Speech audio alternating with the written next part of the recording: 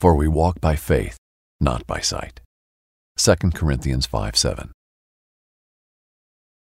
Today, Lord, I'm asking you to enlarge my vision. Help me to dream the dreams you have for me, big dreams. Show me the potential and the possibilities, the opportunities. With you, there are no limits and no boundaries. Nothing is impossible for me. Increase my faith, Lord, and let that faith open all kinds of doors for me. It's true that I don't always know where you're going. I can't always see the path in front of me. But I know that you are leading me and guiding me every step of the way. You're the one who called me on this journey. It's your voice that I choose to listen to. It's your direction that I choose to follow today. I know you will protect me and provide for me. I know you will bring me to a glorious new place, a place of freedom, a place of victory, a place of destiny. I decree and declare that the best days of my life are not behind me. The best days are now and ahead of me.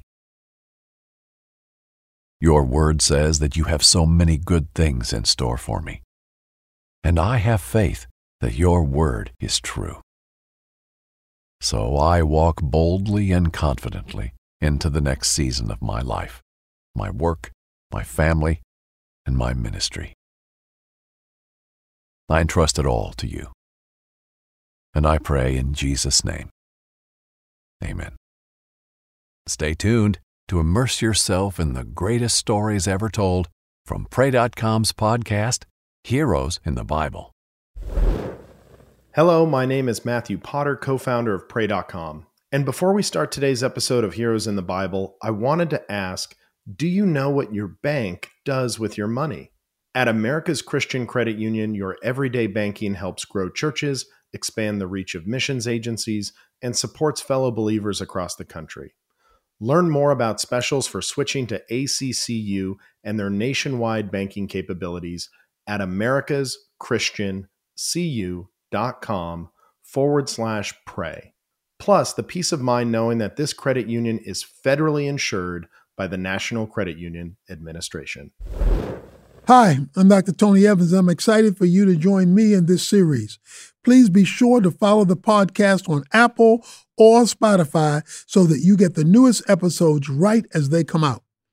Welcome to the epic adventure of David, a story of honor, battle, jealousy, darkness, friendship, love, scandal, and murder. While most people know of David the myth, few know about David the man. This story is the tale of two Sauls. The prelude to this episode features Saul of Tarshish before he becomes Paul the Apostle, as well as King Saul of the tribe of Benjamin. But that's not the only reason it's a tale of two Sauls. We see two different King Sauls in this episode. One is the paranoid tyrant we have come to loathe, and the other is a sober-minded father finally coming to his senses. This episode highlights Saul's inner turmoil and the power forgiveness has over one's mind. This episode also features David and a difficult choice set before him. He could put an end to his misery and kill the king, or prolong his suffering and show him mercy. The answer would be clear to any other man. Kill Saul, but not David. He does not see the world like other tyrants and men of conquest. Our hero is not a hammer who only sees nails to be struck. We must not forget David is both fierce and tenderhearted. He is ruthless in battle, but sensitive to the heart of God. He does not tread the easy path of revenge as you and I would. He takes the high road, even at his own expense. Pay close attention to David's words in this episode. He clings to his conviction even when pressured to do otherwise. We can learn a lot from his integrity and commitment to his values. His mercy transformed Saul, even for a brief moment in time. Our prelude will feature another Saul, who by the mercy of Jesus Christ went through his own transformation. Get ready for a heartfelt episode with a foreboding title, Slit His Throat. Trinity School of Natural Health can help you be part of the fast-growing health and wellness industry. With an education that empowers communities, Trinity grads can change lives by applying natural health principles and techniques in holistic practices or stores selling nourishing health products. Offering 19 online programs that fit your busy schedule, you'll get training to help turn your passion into a career. Enroll today at trinityschool.org. That's trinityschool.org. When you buy Kroger brand products, you feel like you're winning. That's because they offer proven quality at lower than low prices. In fact, we guarantee that you and your family will love how Kroger brand products taste, or you get your money back. So next time you're shopping for the family, look for delicious Kroger brand products, because they'll make you all feel like you're winning. Shop now, in-store, or online. Kroger, fresh for everyone. Are you looking for the perfect move-in ready home this spring season? Now's the time to buy at Fisher Homes. For a limited time only, enjoy below-market interest rates starting at 5.375% APR, 6.139% APR. With these exclusive lower rates, you can save hundreds on a move-in ready home and start enjoying the benefits of homeownership even faster. Schedule your personal tour with one of our new home specialists at FisherHomes.com and make this spring the season you find your perfect home sweet home. Financing provided by Victory Mortgage, LLC, NMLS 461249, Equal Housing Lender. Prelude to Chapter 12. Imprisonment and death to the Church of Jesus. That was the obsession of Saul's heart. As a Pharisee, Saul was filled with zealous rage against the followers of Jesus. The disciples had become an affront to his way of life and a threat to the religious leaders' power. The temple judge put pen to parchment, giving him complete authority to drag any man, woman, or child who proclaimed the name of Jesus into the city streets and end them. The letters were his license to kill. He took those letters and left the temple, hell-bent on rounding up Christians like lambs to the slaughter. He mounted his horse and traveled to Damascus. Obsessive passion drove Saul forward. He rode through the night, anxious to destroy the work of the gospel. Saul rode with dynamic fury, and the dim lights of Damascus were coming into view. Then, out of the night, a burst of light broke forth, sending Saul onto his back. He was blinded by the light, unable to see in front of him. He was caught up in a whirlwind of holiness. From the radiant light, a voice spoke forth. "Saul, Saul," the voice said, "why are you persecuting me?" The Pharisee was frantic and afraid. He could not see anything. His voice trembled in panic. "Who are you?" "It is I, Jesus, the one whom you have persecuted. Why are you kicking against the goads? Why do you deny who I have called you to be?" Saul was on his knees, taking in the majesty before him. It was an experience unlike anything he had ever seen or heard. The men who were behind Saul could hear the voice, but they did not see the brilliance of Jesus as Saul did. Then, as quickly as the light came, it vanished. Saul opened his eyes to nothing but darkness. He was completely blind. He was undone and confused. The men who were traveling with him picked him up and carried him to Damascus. There, he laid in bed for 3 days, unable to answer the questions reeling in his mind. It was maddening. He hated Jesus. He hated the message of Jesus, yet he could not deny what he had seen and heard. Saul sat in a room, contemplating all the ways he had failed to understand what God was doing, when he heard the door creak open. Saul turned and panicked. "Who is there?" he asked. "Please, do not hurt me." "I am not here to hurt you," the voice said. "I am Ananias, and Jesus sent me to heal you." Saul pushed away and shook his head. "After all I have done, do I deserve to be healed?" "It is not a matter of deserving, my friend," Ananias said. He stretched out his hands and laid them on Saul's eyes. He prayed for him, and slowly, Saul's sight was restored to him.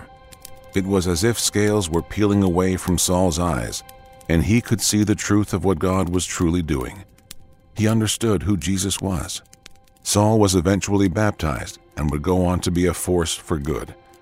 God would mold and shape him into a leader to the Gentiles, preaching the gospel to many nations and peoples. Saul would eventually be named Paul and go on to be one of the greatest leaders the Church of Jesus has ever seen. Chapter 12. Slit his throat. There would be no rest until his head was resting on the end of his spear. King Saul refused to end his search for David, even if it meant abandoning all reason. He and his army had searched tirelessly for days, upheaving every town and city they entered. Saul's maddened search for David left the nation vulnerable to attack, so Jonathan was left to keep watch over the kingdom while Saul sought out the object of his obsession. The men questioned their king's sanity as he paced at night tormented by paranoid conspiracies. King Saul had given in to a dark insanity that he could not get out of. The king and his army marched against the city of Keilah in hopes to find him. But the Lord had provided warning to David and his men. They fled for the wilderness of Ziph. However, Saul had a vast amount of power and resources. He sent his scouts to search out the entire land for signs of David and his army. All signs pointed toward Ziph, so Saul marched forward, ransacking every village along the way and questioning them about his whereabouts. The paranoid king refused to end his search. Like a dog fixated on a bone, Saul remained focused on finding David. At the end of the week, Saul and his army were remaining in the city of Ziph, hosted by the elders and nobles. The elders were intimidated by Saul's presence. They could see in his eyes the potential for a great amount of evil. He was a king they did not desire to cross. So they gave David up. As Saul dined with his commanders and the elders, the meal was modest by Saul's standards, but the best Ziph had to offer on such short notice. One of them leaned over to him and said, "We caught glimpses of the traitor you're looking for, my king." The entire dining hall fell silent. Saul stopped eating mid-bite and grabbed the garment of the elder. He pulled him in violently and brought him close. "Tell me now." The elder cleared his throat and laughed nervously. "We have it on strong authority that he and his men are hiding in the caves beyond the woods, near the hill of Hachilah. They are deep and wide caves, large enough to host an army of his size." "Where are these caves?" Saul asked shortly. "South of Jeshimon," the man said. "All you have to do is be ready. We will serve him up to you. We can find his exact location." Saul's scowl quickly turned into a beaming smile. He laughed and slammed his fist against the table. The entire thing shook, and cups of wine spilled onto the floor. "Blessed are you," he shouted. Finally, someone has compassion on this old and weary king." The men in attendance laughed. Saul released the man from his grip and patted him on the back. "Please, go and find that exact location. See where he is hiding out. But be careful. He is crafty and escapes like a demon into the night. Look for the lurking places. No doubt he will be hiding like a rat in a hole." The man did as he was told. The elders sent out some of their herders as spies in the wilderness. They combed the forests and caves for signs of David. Then, in the distance, they could see the flickering lights of their camp. They finally knew exactly where David was hiding. They returned immediately to tell Saul of what they found. David sat outside the caves admiring the sunset. Splashes of red and orange painted the skies. David loved the chaotic beauty of the sky. Its color seemed to have no order or direction, yet every splash of red or orange to the clouds seemed intentional, like the brushstrokes of an artist. God's magnificence was put on display before him, and he could not help but awe at his handiwork. "The heavens declare the glory of God," David sang to himself. "The firmament shows his handiwork." He smiled and soaked in every last moment of the sunset. When the sun was out of view beyond the horizon, David stepped back into the caves. His men were preparing their beds for the night. Another night of sleeping in a cold, jagged cave. David shook his head. He hoped for better. His men deserved it after their heroic deeds in Keilah. There were several fires lit within the cave, each hosting 10 to 15 men around it. David went to each camp, encouraging his men not to lose heart. He reassured them that God would be faithful and good to those who loved him. He made his way back to the mouth of the cave, where Benaiah was standing watch. "Any signs of trouble?" David asked. Benaiah shrugged and shook his head. "I have only seen shepherds and cattle herders passing by," he said with a grin. So far, it does not seem like Saul knows where we are, but we could never be too careful. Jashobeam and a few other men will be taking the first shift to ensure we are protected. God has a great calling on your life, Benaiah. David said with a smile. Thank you for protecting us. Benaiah blushed and shook off the compliment. However, David meant what he said. Benaiah had the heart of a guardian, and David took note of it. He left the mouth of the cave and retreated back. The fires made the entire inside warm. David tucked himself in towards the end of the cave. He closed his eyes, trying to remember the image of that breathtaking sunset. The night drew on, and the only sounds were of crackling fire and snoring. David was sound asleep, dreaming of his wife back home. A shadow was cast on David as a hooded figure stood above him. The heat of the fire was blocked for a moment, and it was enough to make David awake. He drew his sword and pointed it upward. Who goes there? He said in a panic. David swiped and jumped to his feet. The man stepped back behind the fire and raised his hands in surrender. Now, is that a way to treat a friend? The man said. David knew that voice immediately. He did not need to confirm his suspicions. He dropped his sword and hugged the man with all his might. Oh, how I have missed you, brother, he said with a cracking voice. I am glad you are here, Jonathan. Jonathan laughed and removed his hood. I could not risk your men seeing me and killing me on sight. I am the son of a king, after all, he said. The two of them sat down. David drew his dirty hair back. Jonathan had not seen David since he left in exile. David's hair was much longer, and his beard was messy and tangled. You have changed quite a bit, David, Jonathan said lightheartedly. The wilderness suits you. David chuckled and sighed. He gestured to the men sleeping. We have gotten used to it out here, he said. But what we lack in riches, we make up for in heart. As has always been your way, Jonathan replied with a smile. The two of them talked for a while. They spoke of Michal, the palace, and all that had happened since David left. The light-hearted conversation with his friend was just what David needed. However, he knew Jonathan had come with a purpose. Why have you come here, Jonathan? David asked solemnly. Jonathan sighed and grinned. My father will not stop his search, he said while shaking his head. He is obsessed with finding you, David. It is a madness I have never seen before. His eyes look like they belong to someone else. He's not the Saul I once knew, that you once knew. David nodded in agreement. He, too, had not seen Saul since his last attempt on his life. He prayed for him often. Jonathan looked up at David and said, You have no need to fear him. He will not find you. He may try, but the Lord will always protect you. He always has. Jonathan paused for a moment and chuckled to himself. Even with your ragged beard and dusty clothes, you look more like a king than he ever did, David. You came from nothing, yet the Lord chose you to be the king of Israel. You will be king, and I shall be there next to you, fighting by your side for the heart of our country. David nodded and wiped a few tears away from his eyes. It was good to hear Jonathan's encouraging words again. They refreshed his soul like water in a dry desert. Thank you, my brother. You are the kindest man I have ever known. The two of them reaffirmed their covenant with one another, being reminded of their commitment to each other. David was strengthened by Jonathan's words of encouragement. He needed them now more than ever. Jonathan stood to his feet and put his hood back on. Be on guard, David, he warned. My father's men lurk around every corner. I have no doubt he has discovered your whereabouts already. I would move before it's too late. The two embraced, and Jonathan slipped back into the shadows to return to the palace. David rushed to the mouth of the cave where Benaiah and the others were on watch. They peered into the distance, seeing a faint trail of torches coming from the north. It's him, David said.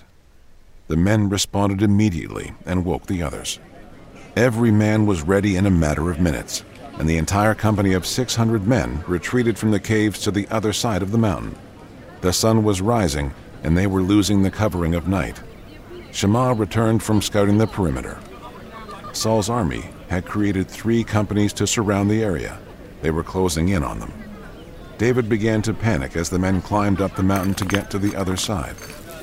They scaled the rocky surface with gravel and stones falling behind them. They're coming! Shammah yelled. They are nearly here!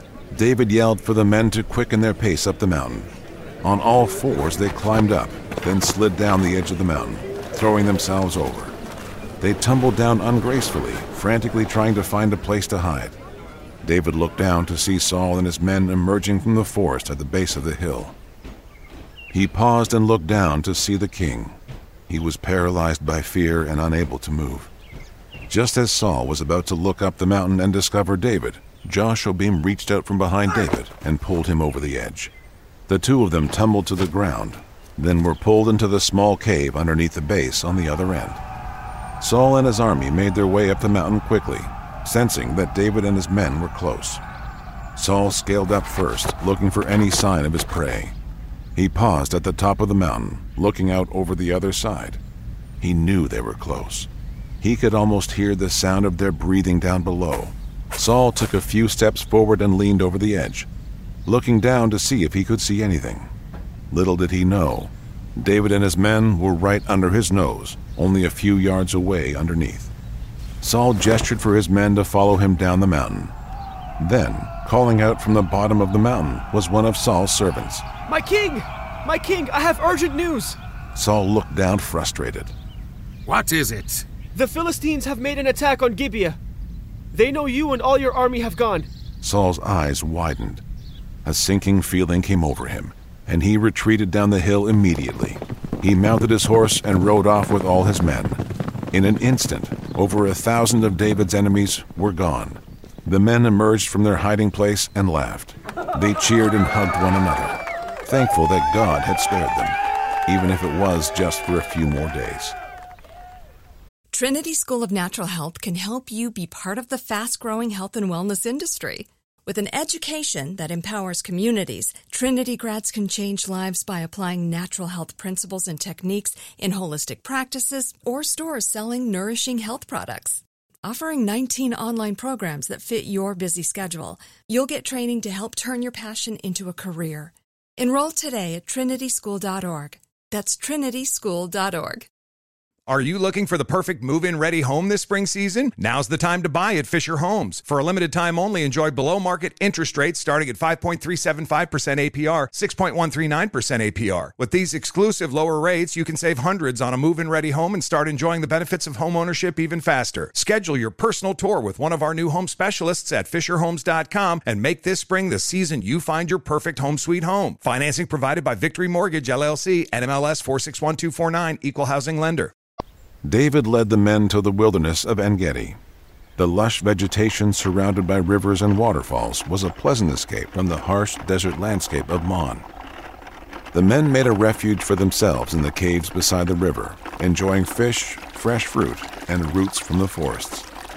The caves were deeper than the others they had resided in, and the men made a camp for themselves a few hundred yards deep. Even if someone were to find the caves, they would never suspect anyone was living in them. The stronghold was deep and winding. However, sunlight made its way through cracks in the ceiling, illuminating the way for those deep inside. Enough time passed for Saul to fend off the Philistine attack and recruit more than 3,000 men to march in search of David. He led them across the wilderness of Mon, and over the mountain they had almost captured David. They wandered for days in search of David to no avail. Whatever trail they had was lost with time, and Saul grew more and more discouraged. He fell deeper and deeper into his own self-loathing. He hated himself for what he had become, yet he could not help his paranoia. It gripped him like a beast to the throat of its prey. At night, he would lay awake, wrestling with the voices of doubt swirling around in his mind. He was a tormented soul, and he could feel his mind slipping into oblivion. Saul's army camped outside the forest of En-Gedi. The vibrant green surrounding them was pleasant and peaceful. Saul could feel a pull towards the river for refreshment. He needed to seek time alone to rest and compose himself. I am going to the river to bathe. Do not follow me. I shall be back tonight or tomorrow, the king said to his servants.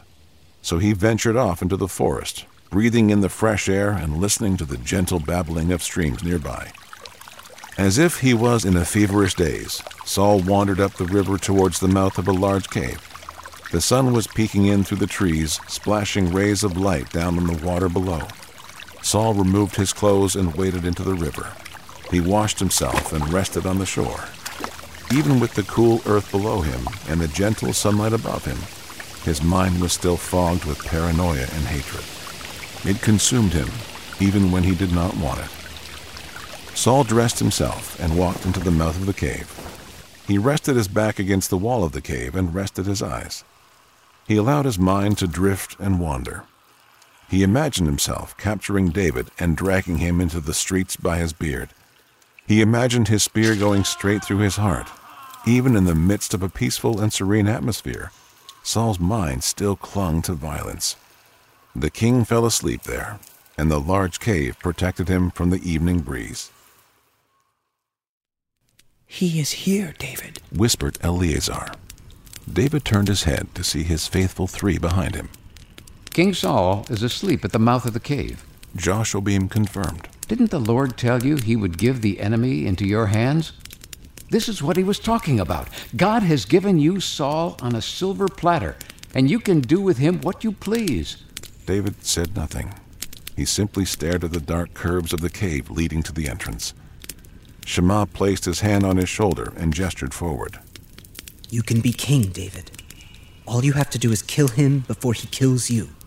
Slit his throat, David. Eleazar said. Put an end to this madness once and for all. He placed a dagger in David's hands.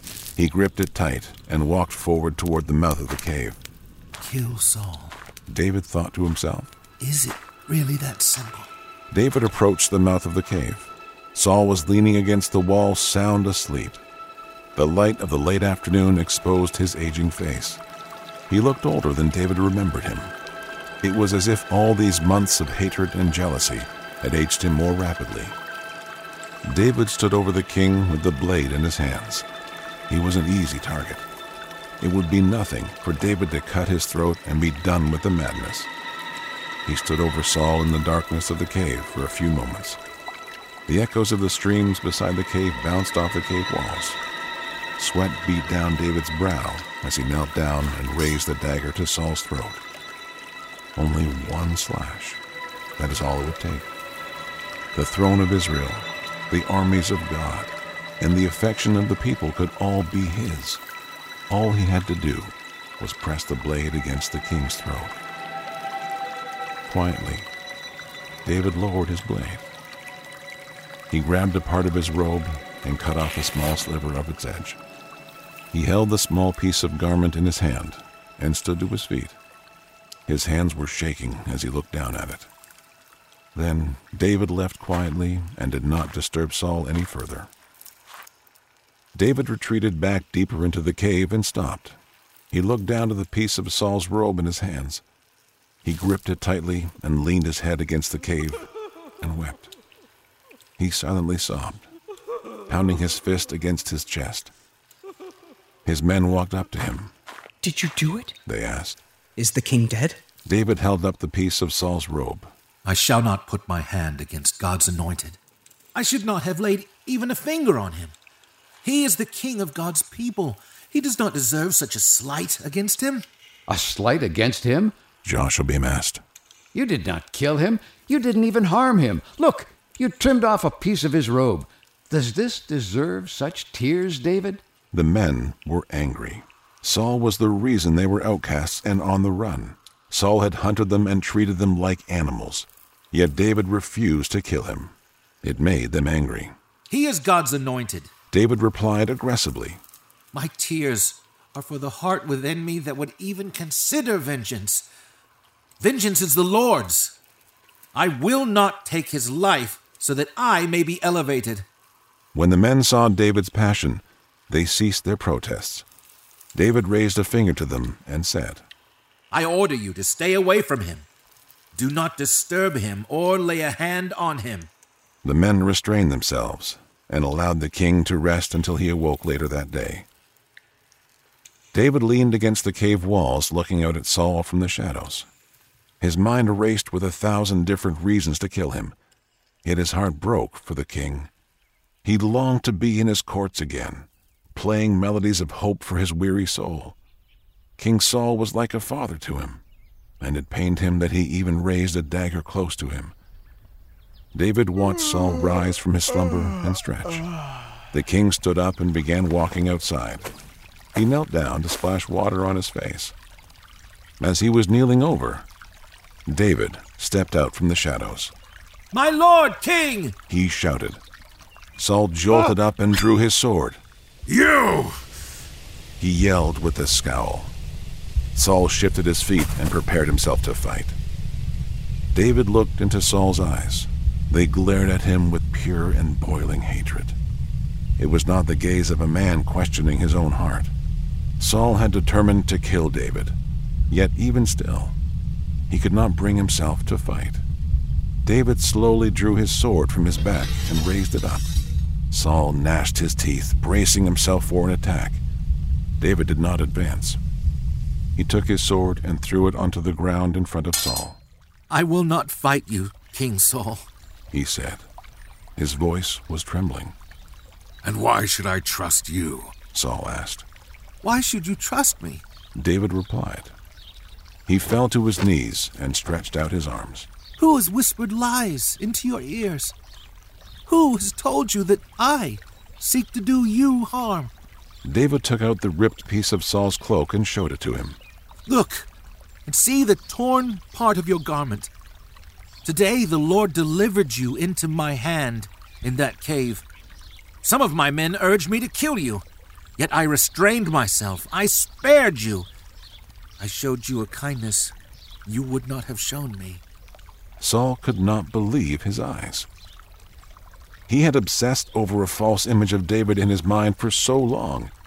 He found it hard to believe he could spare him. "Why spare me when I have been hunting you for all this time?" Saul asked suspiciously. "Why? Because I will not stretch out my hand against the Lord's anointed. I've considered you like a father. Neither rebellion or evil lies within my heart against you. I have done nothing to warrant your hatred, yet you hunt me like an animal." Saul shook his head. His tormented soul stirred like stormy waters. He found it hard to judge for himself what was real and what was not. David continued his questioning in hopes to win back Saul's heart. "I held a blade inches from your throat, but did not take your life.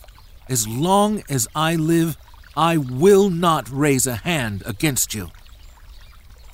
As the proverb of the ancients says, wickedness proceeds from the wicked. Look at me, Saul.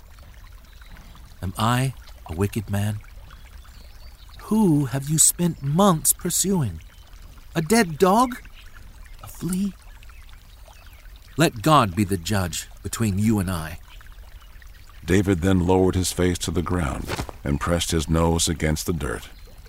He waited in silence for Saul to respond, either with a word or with the swing of his sword. When Saul watched David bow, something changed in his heart. The fog that had filled his mind for so long began to clear. Like the sun breaking away the morning clouds, clarity of thought was restored to him. It was as if scales were peeling away from Saul's eyes, and he could see the truth of what God was truly doing. For a brief moment, Saul was able to see clearly. He saw before him not an enemy, but a faithful son and a devoted servant of God. He looked down at the humility of David. It was a humility he never had, but God desired.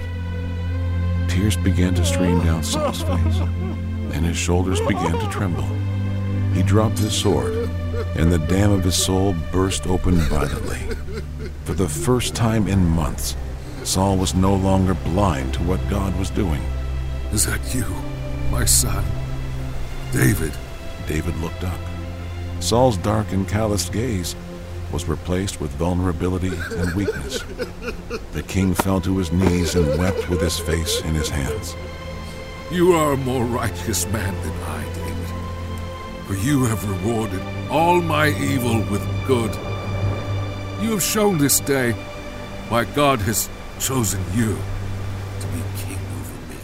as the words came out of Saul's mouth. David knew that the Lord had indeed called him to be king.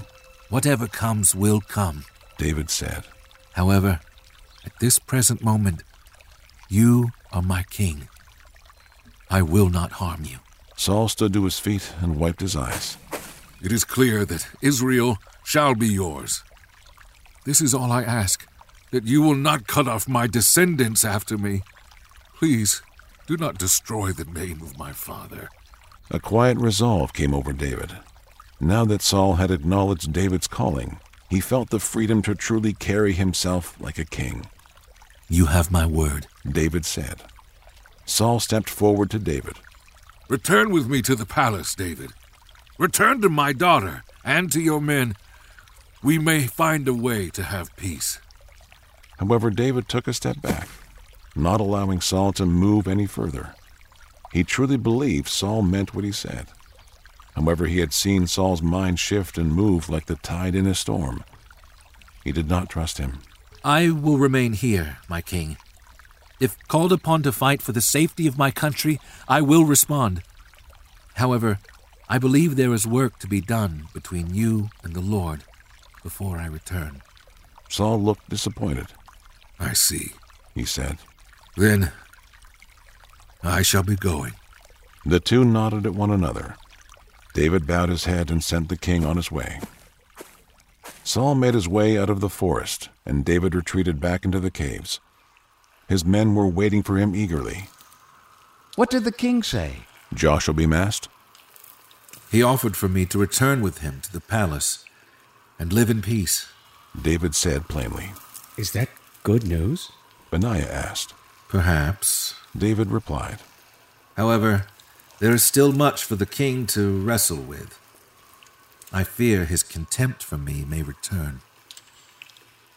We must be on guard. The men agreed and fortified the stronghold. David walked with his head held higher.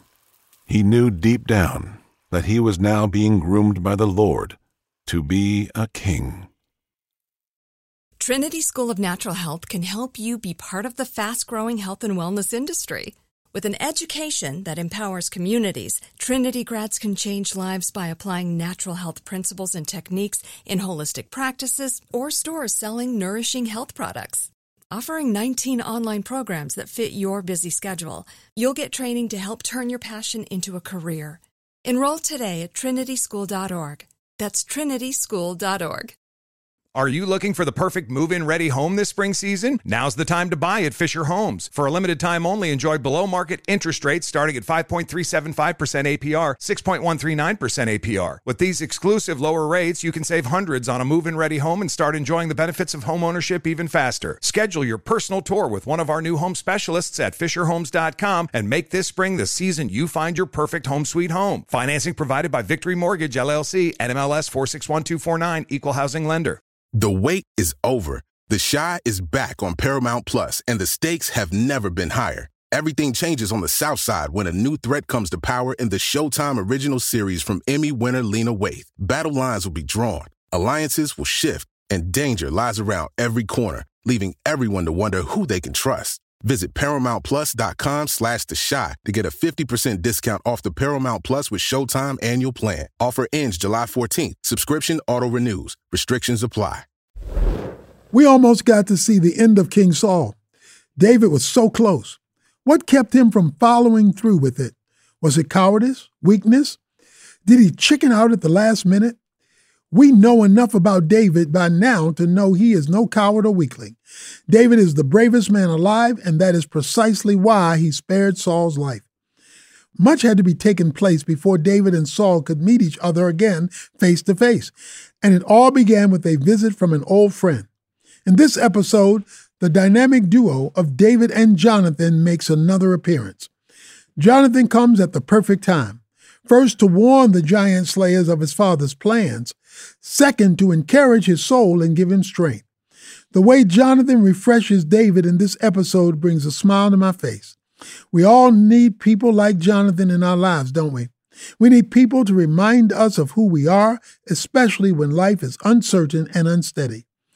The young prince reminded our hero that his identity was secured in the heavens despite whatever circumstances took place. Friends like Jonathan secure our minds when life knocks us off balance. We need Jonathans in our lives to anchor us in our callings. In our trials, we may stray with the rising and falling tide. Friends, real friends, keep our souls tied to who we really are. Jonathan leaves, and David is empowered, and not a moment too soon. Saul is on the move and bloodthirsty. The army of outcasts is forced once again to pick up and leave. The king nearly captures him, but luckily they are able to evade him. The perspective shifts back and forth between David and Saul, and we're given more looks into the fragile psyche of the first king of Israel.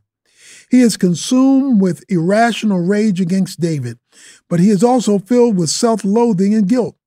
Here's a small glimpse into his inner dialogue from the episode. He fell deeper and deeper into his own self-loathing. He hated himself for what he had become. Yet he could not help his paranoia. It gripped him like a beast to the throat of its prey. At night he would lay awake, wrestling with the voices of doubt swirling around his mind. He was a tormented soul, and he could feel his mind slipping into oblivion. Paranoia and rage are dragging Saul into a pit of despair, and he is helpless to help himself. If you don't feel a little bit sad for Saul, then you are attuned to the heart of the biblical authors. We are supposed to pity Saul at least a bit. This episode is a reminder that not every villain is worthy of our disdain. Stories about knights fighting dragons sit better with us because the enemies aren't human. We don't ever feel sorry for the dragon that's slain or the troll that's killed, but we do feel bad for the descending sanity of Saul. He is not a dragon to be slain. He's a man, a king, a tortured soul that was once filled with the passion of God. Not everybody understands this, but David does.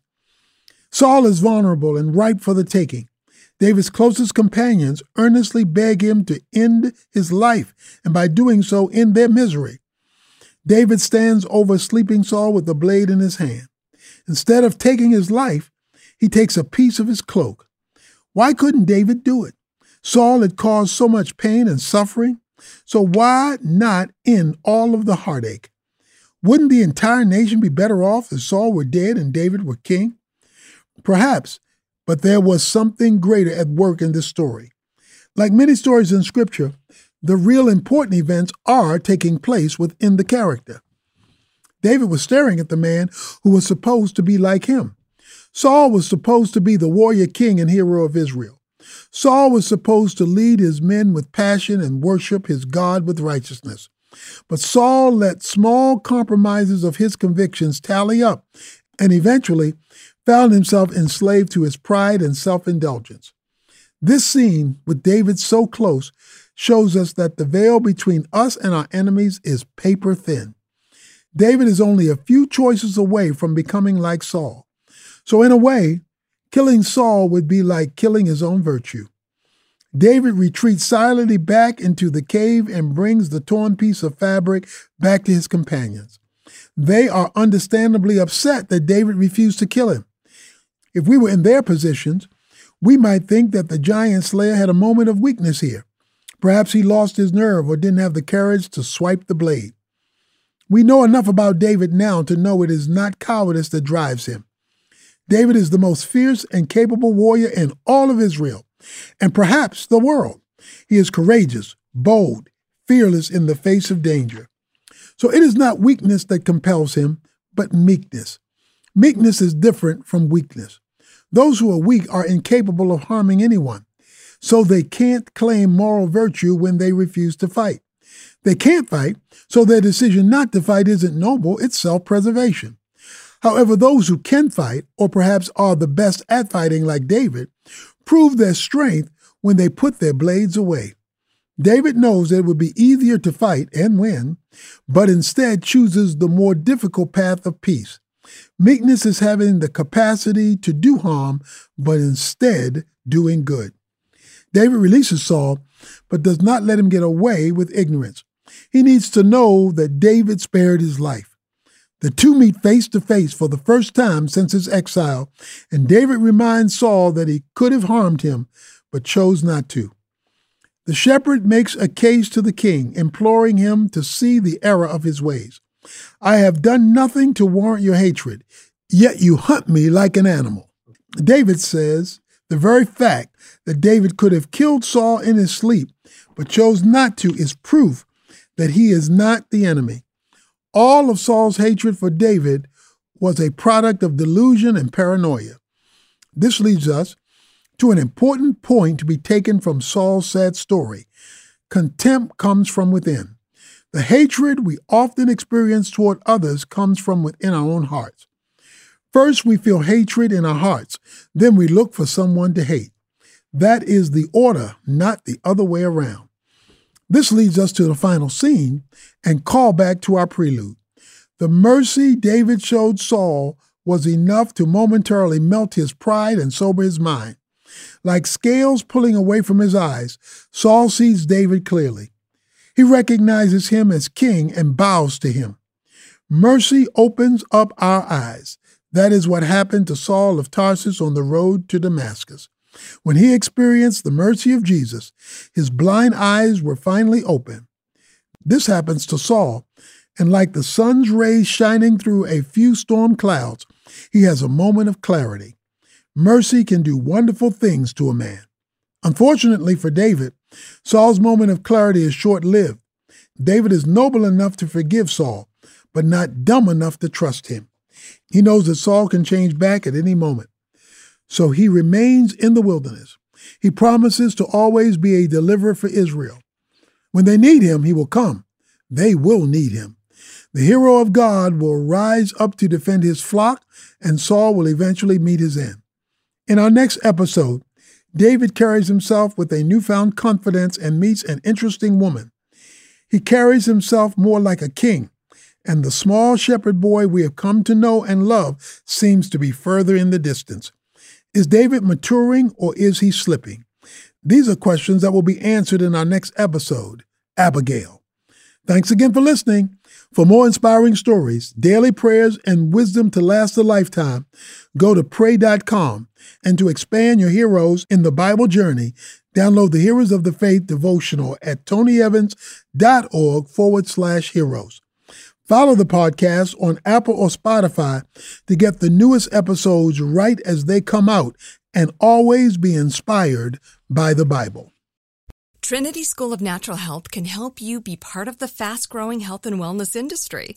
With an education that empowers communities, Trinity grads can change lives by applying natural health principles and techniques in holistic practices or stores selling nourishing health products.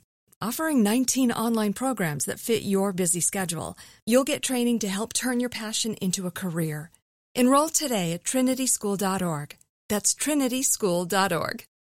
Are you looking for the perfect move-in ready home this spring season? Now's the time to buy at Fisher Homes. For a limited time only, enjoy below-market interest rates starting at 5.375% APR, 6.139% APR. With these exclusive lower rates, you can save hundreds on a move-in ready home and start enjoying the benefits of homeownership even faster. Schedule your personal tour with one of our new home specialists at FisherHomes.com and make this spring the season you find your perfect home sweet home. Financing provided by Victory Mortgage, LLC, NMLS 461249, Equal Housing Lender.